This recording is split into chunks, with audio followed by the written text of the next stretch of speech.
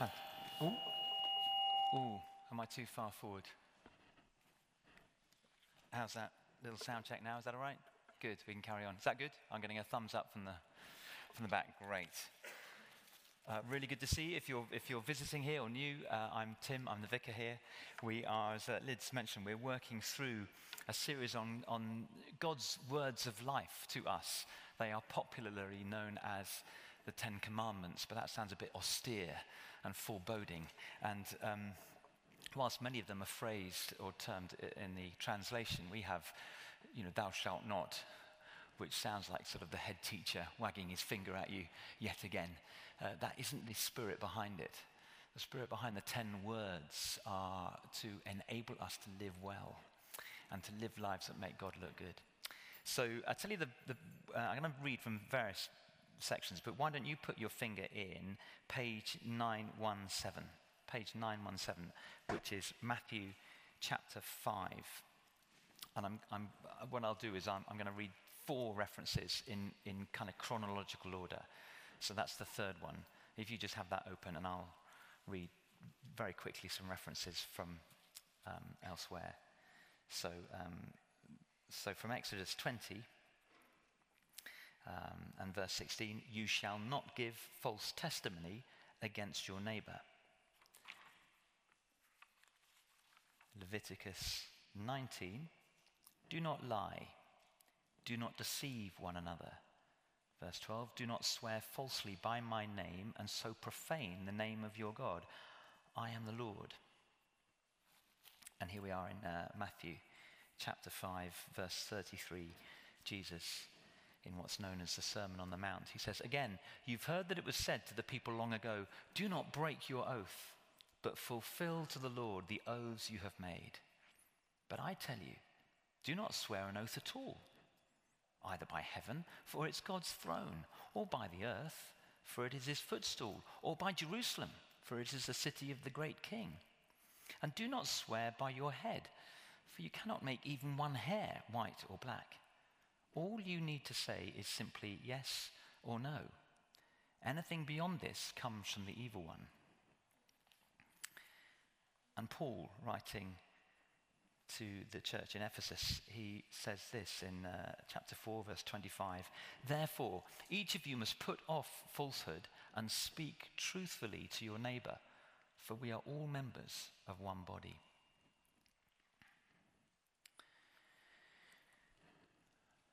I know we've just prayed, but again, Lord, that these words of truth, of life, as they speak through Scripture, we pray, Holy Spirit, impress them upon our hearts, our minds, our lives. Shape us to live truthfully, to reveal your light and your glory. In Jesus' name, amen. Amen. In the time-honored words of the public speaker, before I speak, I'd like to say something. It just is. These invites here are such a great opportunity. I find this time, you kind of, how do I break into or talk to someone? Maybe I don't know them that well, a colleague at work or whatever. And I just say, can I ask, do you celebrate Christmas? Because not necessarily when someone's a different religion, maybe they don't. Or maybe someone avowed atheist, and so they don't. So maybe it's not a kind of safe assumption, but most people probably do. Do you celebrate Christmas? Oh yeah, we have family around, a big meal, presents, go out, whatever. I say, yeah. Me too. And as part of the celebration, I love singing a few carols, love going to, my church is holding a kind of carol fest. Do you want to come along? And then you just got the easy invite in. So most people celebrate Christmas, use that as the entree. And just on, I know we're talking about money quite a lot. And again, if you're new or visiting, we don't often talk about money. Those of you who are regular, you'll be aware we have been talking about money because it's part of our worship. It's a way in which we can display that these things don't hold us. We sit light to them all. We steward our possessions and our stuff and our life. God gives it to us and we give it away. You can give it specifically to Living Space, as Laura outlined, because this is what's so amazing about this opportunity for us here now, why we are so privileged, as opposed to people 10 years ago or 10 years hence, or even 10 months hence, is that we here have an opportunity to transform this building that will make an impact in this community for 50 to 100 years. It's going to absolutely change the way, at the moment we're meeting in secret. No one out there knows we're in here. They see the lights on, they think, oh, someone's left the lights on from that museum.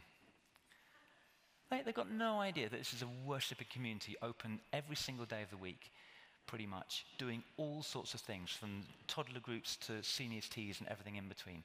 But once we let them have a glimpse, and we are the ones privileged to change this building to reflect this church. We're the ones, the chosen ones. We are the Messiah complex. And we've got 100, a little bit more, 1,000 to go. And the community are going to play their part, we hope and pray, and we're going to play our part too. And we're going to get there. And we're going to transform this place. So that's the one-off giving. And the other day, just on regular giving, someone was in the office and they've been on the recovery course. And I love this story. They were just chatting with us and they said, God, via the recovery course, has changed my life. And I used to spend X amount of money feeding my addiction. And recovery has helped me to be in abeyance with my former addiction. And so the money I used to spend feeding my habit, I want to spend on the one who's released me from it. So she took one of these parish giving schemes and filled it in. I thought, what a beautiful way to worship God. What a wonderful way to express your release and your freedom. And if God has released you, blessed you, freed you in whatever way, there's no better way to express it than in singing and in being part of a life group and being part of this church and giving financially. It doesn't hold me, he holds me and releases me to invest in the kingdom. So why don't you, if you haven't already, take one of these parish giving schemes forms. They explain everything, set it all out, how to fit it in, what it all goes to, and that just helps to sponsor this place and the life and the ministry of God in this place. So the parish giving scheme. Okay, back on. Do not bear false witness. Our ninth word, or to put it positively, tell the truth. Tell the truth. Be truthful. We had Joe and I. We had a remarkable, purely by chance, an experience about 25 years ago. It was 1993. Yeah, we queued up and got into the gallery of the House of Commons to watch parliamentary debate. A few people you can sit in the gallery, and we had no idea until the actual day. We thought, oh wow, this could be interesting. When Patrick Mayhew, who was the Minister of Secretary of State for Northern Ireland at the time, he was making a statement to the House about the fact that actually, yes, the government had been in secret talks with the IRA. This is history now. This is way before all the peace talks, way before the Good Friday Agreement. In fact, this disclosure paved the way for the Good Friday Agreement, which changed the course of history, modern history, in the United Kingdom, the mainland and Northern Ireland, and with Ireland. But in making this disclosure, he greatly angered Ian Paisley, who was head of the DUP at the time. And he stood up to speak, invited by the Speaker, and he accused Patrick Mayhew and the government at the time of, and I quote, falsehoods and lies. I don't know if you've ever been in the House of Commons. It's actually way smaller than you'd think on telly. You could get the impression it's quite a big place. It's this tiny little room, and it was packed for this statement, standing room only. And where we were in the balcony, we couldn't see, because the DUP sit quite a way back, we couldn't see Paisley. But Paisley, I don't know if you remember him, he's died now, but he was he was a huge figure with this big, booming voice. So we couldn't hear him, but boy, could we hear him. And the House, you could hear a pin drop as he stood up and he accused everyone of falsehoods and lies. It was that dramatic, I mean, but deeper and more resonant than ever I could make it. And it was just, do you remember, wasn't it? It was, okay, that's not a good impression, but it was the hairs on the back of your neck thing. And here's the thing. The Speaker said, I beg the honourable gentleman to retract his statement. because it is a convention in the House of Commons that you cannot accuse a fellow MP of lying, a right honourable member of wherever. They're right honourable, and therefore, by assumption, they don't lie. And therefore, in any debate, you are not allowed to accuse a fellow MP of lying. And Paisley wouldn't. In fact, he repeated it. He said that this government is guilty of falsehoods and lies. And so, as convention dictates, the Speaker had to ask, the whole House had to recess, and Paisley had to leave and wasn't allowed back. He was kind of sent to the naughty step for what he'd done.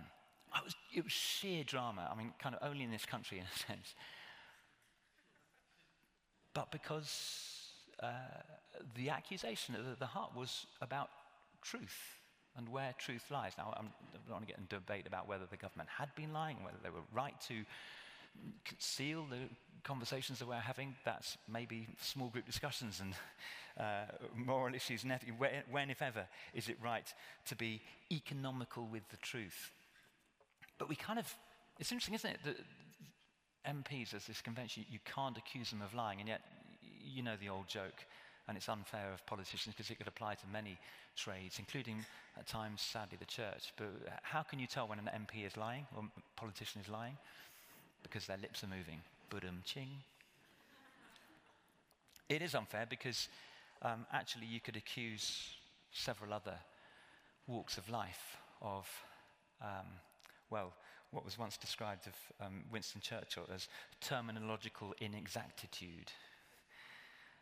Or we have the phrase, don't we now, post-truth. That was the word of the year, or the phrase of the year in 2016. After much discussion, debate and research, the Oxford Dictionary's word of the year 2016 is post-truth, an adjective defined as relating to or denoting circumstances in which objective facts are less influential in shaping public opinion than appeals to emotion and personal belief. So I'll read that again. This is the definition of post-truth, an adjective defined as relating to or denoting circumstances in which objective facts are less influential in shaping public opinion than appeals to emotion and personal belief. And it's in that context that we wonder whether Scripture still speaks to us today. The Old Testament part of Scripture still speaks to us today. Do not bear false witness. Do not lie to your neighbor, as Leviticus expands it. Do not swear oaths and bring down the name of God or any others, including your own name. There's honor in your name. Don't debase it. Or put positively, speak truth. Objective fact.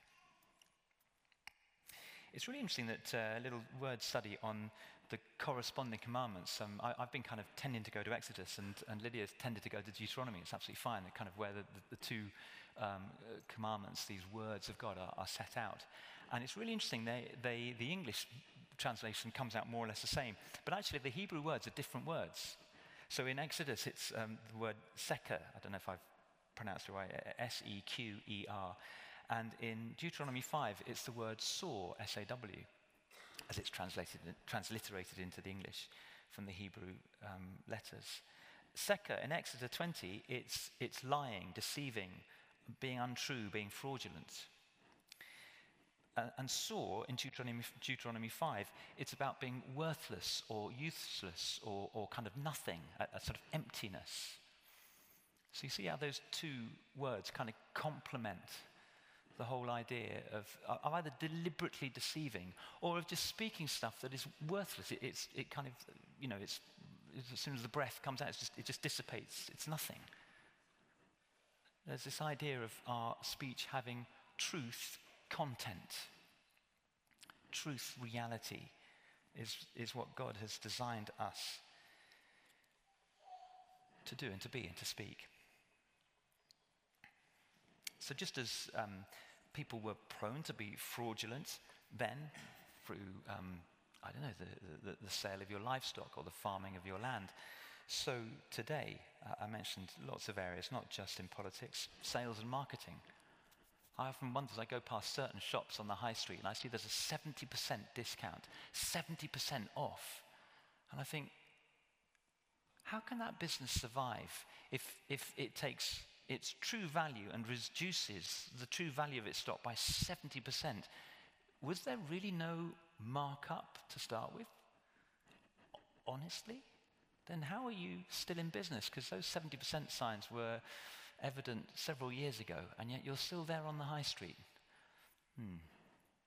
Or the way in which adverts describe things, nuancing, the latest, a new invention. How many more new ways are there of creating soap? I mean, it's just stuff that washes or it doesn't. Is it really new and improved, or are you just trying to lull us in? Sport.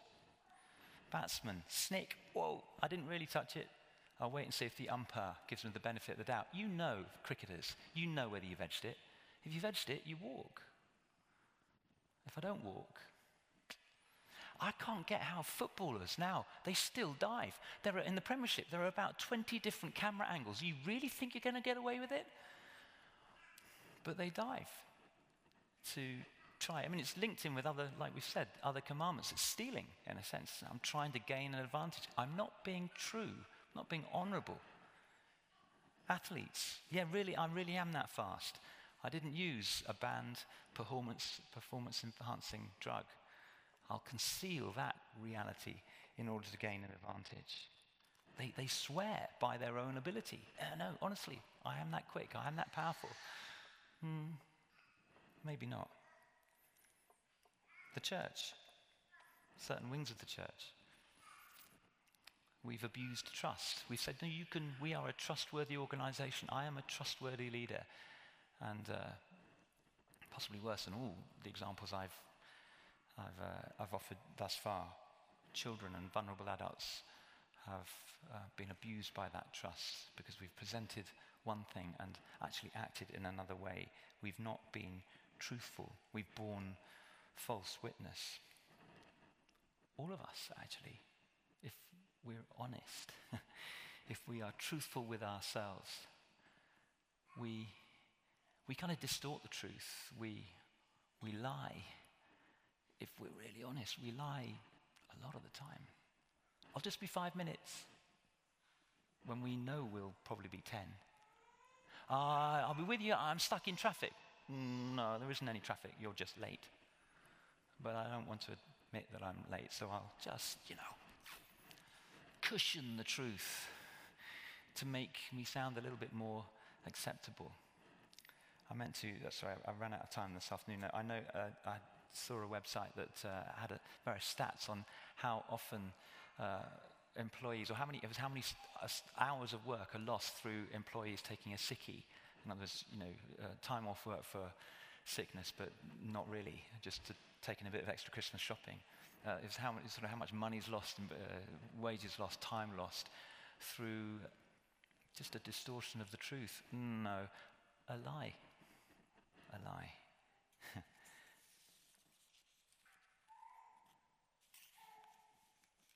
According to one survey, we are lied to every 5 minutes, every day. The whole of our society, including us, we collude with it, are breaking the spirit behind this 9th word. Speak the truth. Don't bear false witness. There's a book I want to read. It's on Lydia's desk. And Lydia is reading it actually at the moment, and she sits next to me, and so I feel like I'm reading it because little bits get sort of fed across to me, including this tantalizing quote. It's by Abdu Murray, and the book is called Finding Meaning and Clarity in a Post-Truth World. It's the kind of book that I sort of dream about reading, and it's the kind of book that Lydia actually reads. But he sums up one of his chapters like this: confusion is embraced as a virtue, and clarity shunned as a sin. The answer to life's questions no longer need to correspond to clarity. They only need to satisfy our desires. So I'll read that again. Confusion is embraced as a virtue nowadays in a post-truth world, and clarity is shunned as a sin. The answer to life's questions no longer needs to correspond to clarity. They only need to satisfy our desires. And we could discuss the extent to which we agree with that statement. It sort of resonates with our experience in everyday life. But here I want to offer is a reality, a truth. We were made by the God of truth. John tells us that when Jesus came and lived amongst us, he was Hebrews actually says, he was the exact representation of God. And John tells us that this exact representation of God was full of grace and truth. So Jesus shows us that the one who made us is full of truth.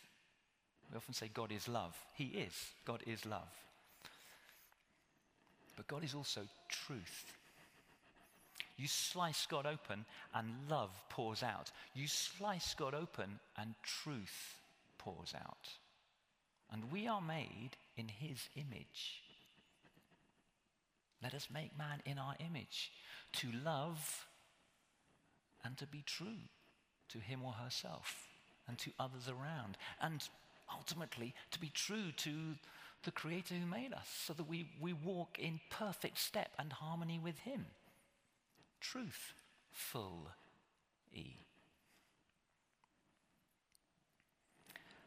We hate it. We hate it when we are deceived. We hate it when people lie to us.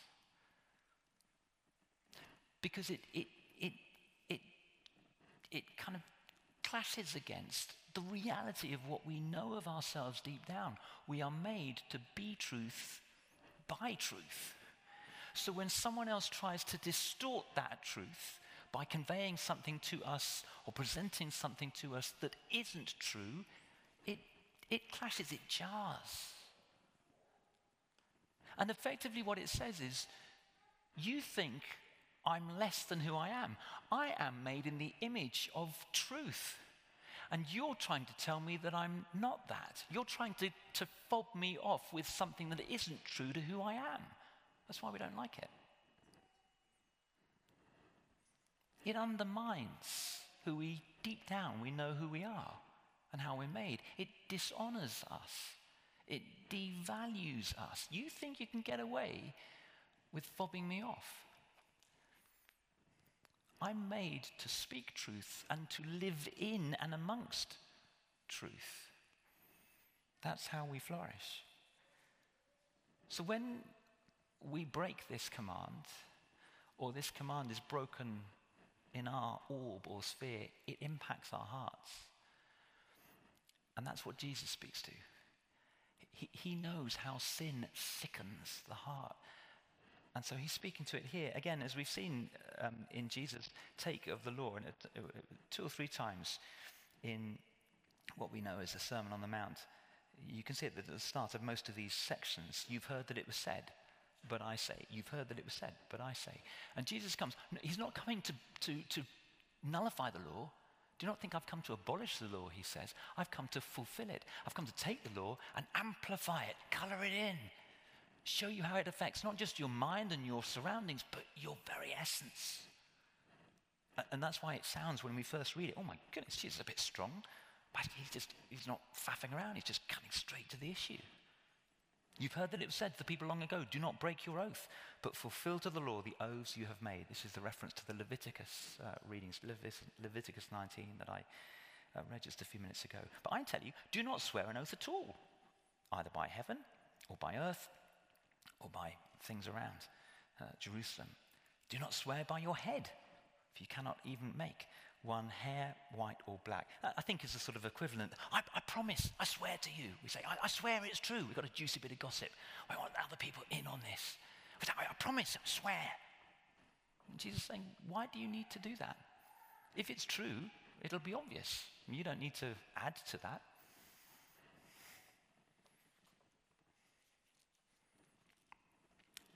Let's just peel it away. Let's get into our hearts and try and understand why they are so sickened by this truth decay that impacts the whole of our society.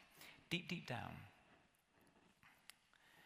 and the psychologists will back this up, they're only backing up what Scripture has already told us. deep, deep down, we're made to feel, to know ourselves to be safe and significant. We're made to be secure and to matter. Now, it's a Christian thing, you've heard this said, but I keep repeating it. It's worth repeating because you'll hear thousands of messages out there that will sort of thin this out or cause you to wander away from the truth that God holds us secure. Jesus taught us to pray, Our Father. There's no greater security than being held by a Father who loves you. And that is what makes us so significant. He's not just a dad. He's the God of the universe. He's the King of kings. He is the eternal Father. Can't get much more significant than that, to be held by someone who is always Father, full of grace and truth. Psychologists will tell you that we have a tiny little sort of segment of our brain, the amygdala, and it releases cortisol when it feels threatened, when a situation threatens our security. And cortisol is the kind of adrenaline thing that basically enables you to decide immediately, do I fight this or do I flee away, fight or flight? And it's an involuntary reaction. You can't do anything about it. Apparently, the psychologist tells us that once every 15 seconds or so, you are at a deep, deep level, you're asking yourself, am I safe? Sometimes you're conscious of that when you go to a new place or you meet a new friend or you go to a new experience. You do something for the first time. You're conscious of, am I okay? Am I wearing the right thing? Am I the right person in the right, is this the right place? Am I on time? Those are all those kind of questions. Have I got this right? Have I got it right? Am I okay? Am I safe? Most of the time, like I hope now, you're not conscious of asking yourself, am I safe? Am I okay? But you are. You subconsciously, you're just checking in all the time. Am I okay? Am I okay? Am I okay? And God is, that's why we need to be full of the Spirit and live by the Spirit, because the Spirit of God all the time is going, yeah, you're fine. You're a child. You're my child. Yeah, you're fine. I love you. You're safe all the time.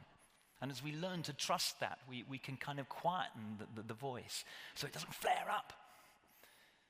We deep down, we long to be safe. We're made to be safe. And out of that flows our significance, because I know I'm safe and secure, then I can begin to offer that safety and security to others. Basic human need of our heart, to be secure and to be significant. So here's the question. Why do I lie? Why do I massage the truth? Why do I look to deceive? Two basic reasons. I lie to gain something that I want, or to avoid something that I don't want,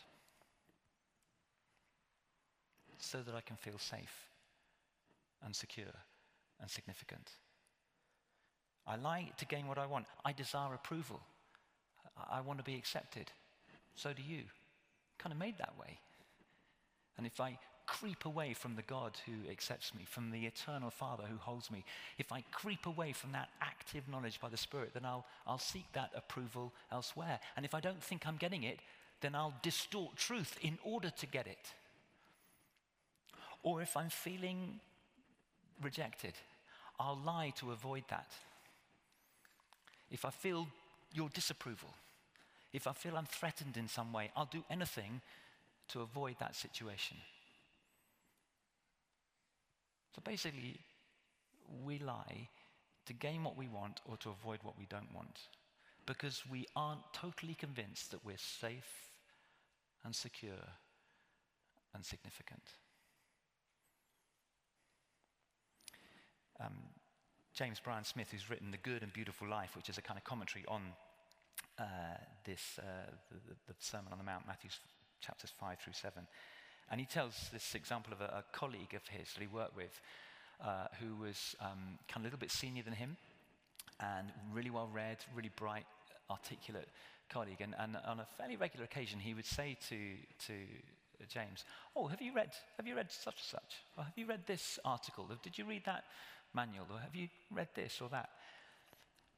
And James desperately sought his approval. He wanted this senior colleague to think well of him. And he didn't want to come across as if he, was a complete ignoramus. I hadn't read any of these things. So even though he hadn't read them, he said, oh yeah, no, I did see that. They craved the approval of actually someone other than the Father. And that's what caused him to come out of kilter with the truth of the Father in order to big himself up with this colleague. I fear your rejection. My Myers-Briggs personality profile is ENFP. Someone developed I'm not bound by that, by the way, it's just my sort of, if you like, my default. But someone came up with a prayer for every single Myers-Briggs personality indicator. And the prayer for my one, by the way, I should say a trait of ENFP, and it's certainly a trait of mine, talk to Joe and to colleagues, I'll tell you, is that I'm quite easily distracted. Joe basically says to sort of house guests or people who are staying, they say, can I just tell you, if Tim offers to make you a cup of tea, and if it hasn't come to you in the next 3 or 4 minutes, you're probably not going to get it. Because he's gone to put the kettle on, and then while he's waiting for the kettle, he's got distracted. I confess it's a trait of mine. This prayer, a prayer for an ENFP is, Dear Lord, please help me to stay focused and not get distracted. Oh, look, a bird.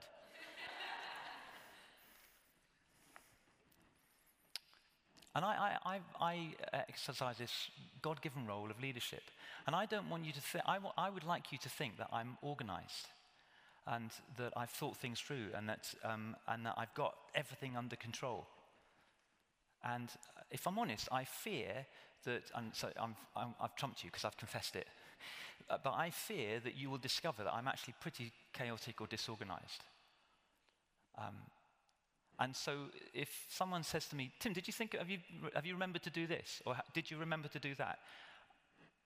I lie. I'm working on it. I really don't want to lie, but I can tell you a number of times in the past, oh, yeah. Go and organize it. Because I fear your disapproval. I fear that you'll think, Tim's not a great leader. And when I'm in that train of thought, I've stepped out of what my Heavenly Father thinks of me. He called me into this place. Actually, that's another story, but I definitely know he did. And I know that I'm meant to be here. And he's given me the ability to lead in all sorts of ways. And wonderfully, he's given me a staff team and a church family who will manage my weaknesses so that I can play to my strengths and not worry about those things and get all insecure and fear your disapproval so that I don't have to lie. So I can just say the truth. I'm so sorry. I haven't done that yet. I'm really sorry. Laura. That was a joke. Jesus says, I've not come to abolish the law, but to fulfill it. He's come to transform the law that says, you shall not lie, from a command into a promise. You shall not lie. Why would you need to lie? I've come to fulfill the law. I've come to show you what it is to be loved by the eternal Father. How good is that? That's the bit about the oath-taking, I think. I mean, he's not saying, don't take oaths. If you're a witness in a court case, and they hold the Bible and you swear to tell the truth and the whole truth, then do that. But what he's really saying is, live your life so truthfully, you're so full of truth that you don't need anything to back it up. It's just so evident. Because Jesus has fulfilled the law, and therefore you are totally secure and safe in him. I might put it another way and ask of myself and ask of you, when you lie, when I lie, when I'm not totally truthful, is it because I've forgotten who I am in Christ? So when I'm less than 100% truthful, do I need to get back to my identity in Christ, to who I am, to who he tells me I am. The one who is full of grace and truth, and who secures me with that knowledge. So when we think about sore and seker, these worthless, empty, or useless words in the Old Testament, or untrue and fraudulent, can we get rid of the empty, the vacuous, the nothing, if we receive what we suspect might be gossip? You know that mnemonic, think, T-H-I-N-K, think, T, is it truthful? Is it true? Is what I've heard true? I don't know, maybe, but until I know, why don't I just hold it? Is it helpful if I pass that on? How does that help the situation? If I take that on, I mean, it might be juicy, it might be tantalizing, but is it helpful, actually? How does that build up the body? How does that grow or encourage others? Is it inspiring? Or does it actually pull someone down? Is it necessary? So many of our words, actually when we analyze them, they're not that necessary. Proverbs 10 says, when words are many, sin is not absent. Sometimes just to zip it. It's not true, helpful, inspiring, necessary, or kind. Think, that little mnemonic. When I'm about to open my mouth, James in his letter has quite a bit to say about the tongue. It's 0.05% of the body, and yet it does a disproportionate amount of damage. Think, is it true, helpful, inspiring, necessary, kind? And what about the words that build up? What about the opposite of emptiness, the opposite of deception? What about truth and reality and kind of stuff of substance? Can we speak those things? Because they have a far greater impact than just the words themselves. I know I've given this illustration before of a friend. Sadly, I've lost touch with. I trained with her as a teacher. She's called Ali O'Neill, and she's from Middlesbrough. And she was fantastic. Wasn't a Christian, but she was ruthlessly disciplined to tell the truth. Sometimes it was almost sort of painful, and I realized I would often tell little white lies just because, like, oh Tim, how come you're late? And there was maybe quite a complicated reason as to why I was late. It was I did this and then that happened and boom, boom, boom, boom, boom, and so I'm late. And so I could tell you the whole complicated reason as to why I'm late. I'd just say, the traffic. And because it's inconsequential. I mean, I'm here now, let's just get on. You're just probably making conversation. I'm doing all those judgment calls. So do I need to tell you the exact reason? No, I don't. So I'll tell you a little white lie. She never did that. She never did that. So she, the reason why I was late was because, and she'd explain. Sometimes you go, oh, sorry, I wasn't, when I asked that, I didn't, okay, but you're telling me anyway, okay. But you see, if she didn't lie in the little inconsequential things, I began to trust, me a Christian, she not a Christian, I began to trust that if she would not lie in the little inconsequential things, she almost certainly wouldn't lie when it really mattered. And here's this. When she was telling me, in truth, the reason why she was late, what was she doing? She was saying, I don't want to lie to you because I value you as a person. I want you to know the truth, even about inconsequential things. Because if I say to myself, I haven't got time to explain to you, maybe it's, I haven't got time for you. Or if I can't be bothered to go through all the reasons, maybe we're actually saying I can't be bothered with you. And with Alison, I knew myself to be highly valued as a friend and a colleague because she always relentlessly told the truth. Wow. I trained to teach over 30 years ago. I haven't, if I'm honest, she went to her school and we've in touch with her. I've not seen her since. And she's one of those, I'm getting to the age now and I sort of think, there's some people I'd like to see before I die. I hope I meet up with them again. So I'm beginning to feel like I'm running out of time. And she is one of them. I really want to meet Alison O'Neill again. If she's listening to this on the tape, bizarrely, Alison, get in touch. Tried to find her on social media. She's not, I haven't been able to track her down. But she has made a lifelong impression on me because of the way she handled truth. And I bet she's not even aware of it. In the little incidental things, she conferred value. You can know that we can do that. We have a far greater impact than we think we do when we truth in love. Final thing, these are the verses, Meeks, if we can have them up here. This is Paul writing to the church in Ephesus. He says, instead, speaking the truth in love, we will grow to become, in every respect, the mature body of him who is the head, that is Christ. And then later on, these are all in chapter 4. Therefore, each of you must put off falsehood and speak truthfully to your neighbor, for we are all members of one body. And then, do not let any unwholesome talk come out of your mouths, but only what is helpful for building others up according to their needs, that it may benefit those who listen.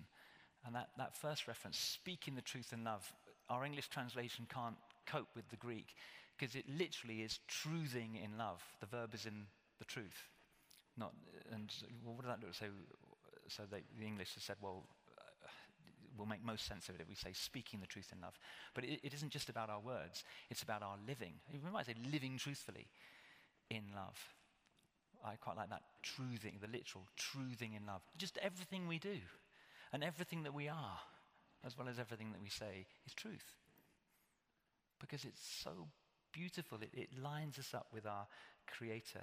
It conveys what we are created to be to others. It confers honor on them. Because I'm truthful and you're made in the image of him who is truthful. And as I truth to you, you come into truth and maybe into relationship with the God of truth. So this Advent, as we think about preparing for a light in the darkness, one of the ways in which we can live light is by truthing in love. The 9th commandment, don't bear false witness. Be truthful.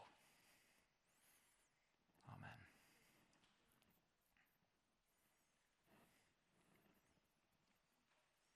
Let's have a moment.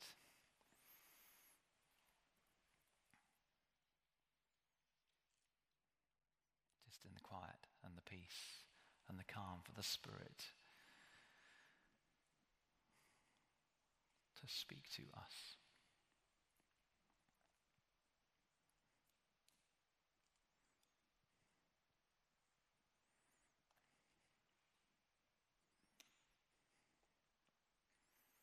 Couple of words we had as we were praying before the service. One was just simply gaze on Jesus.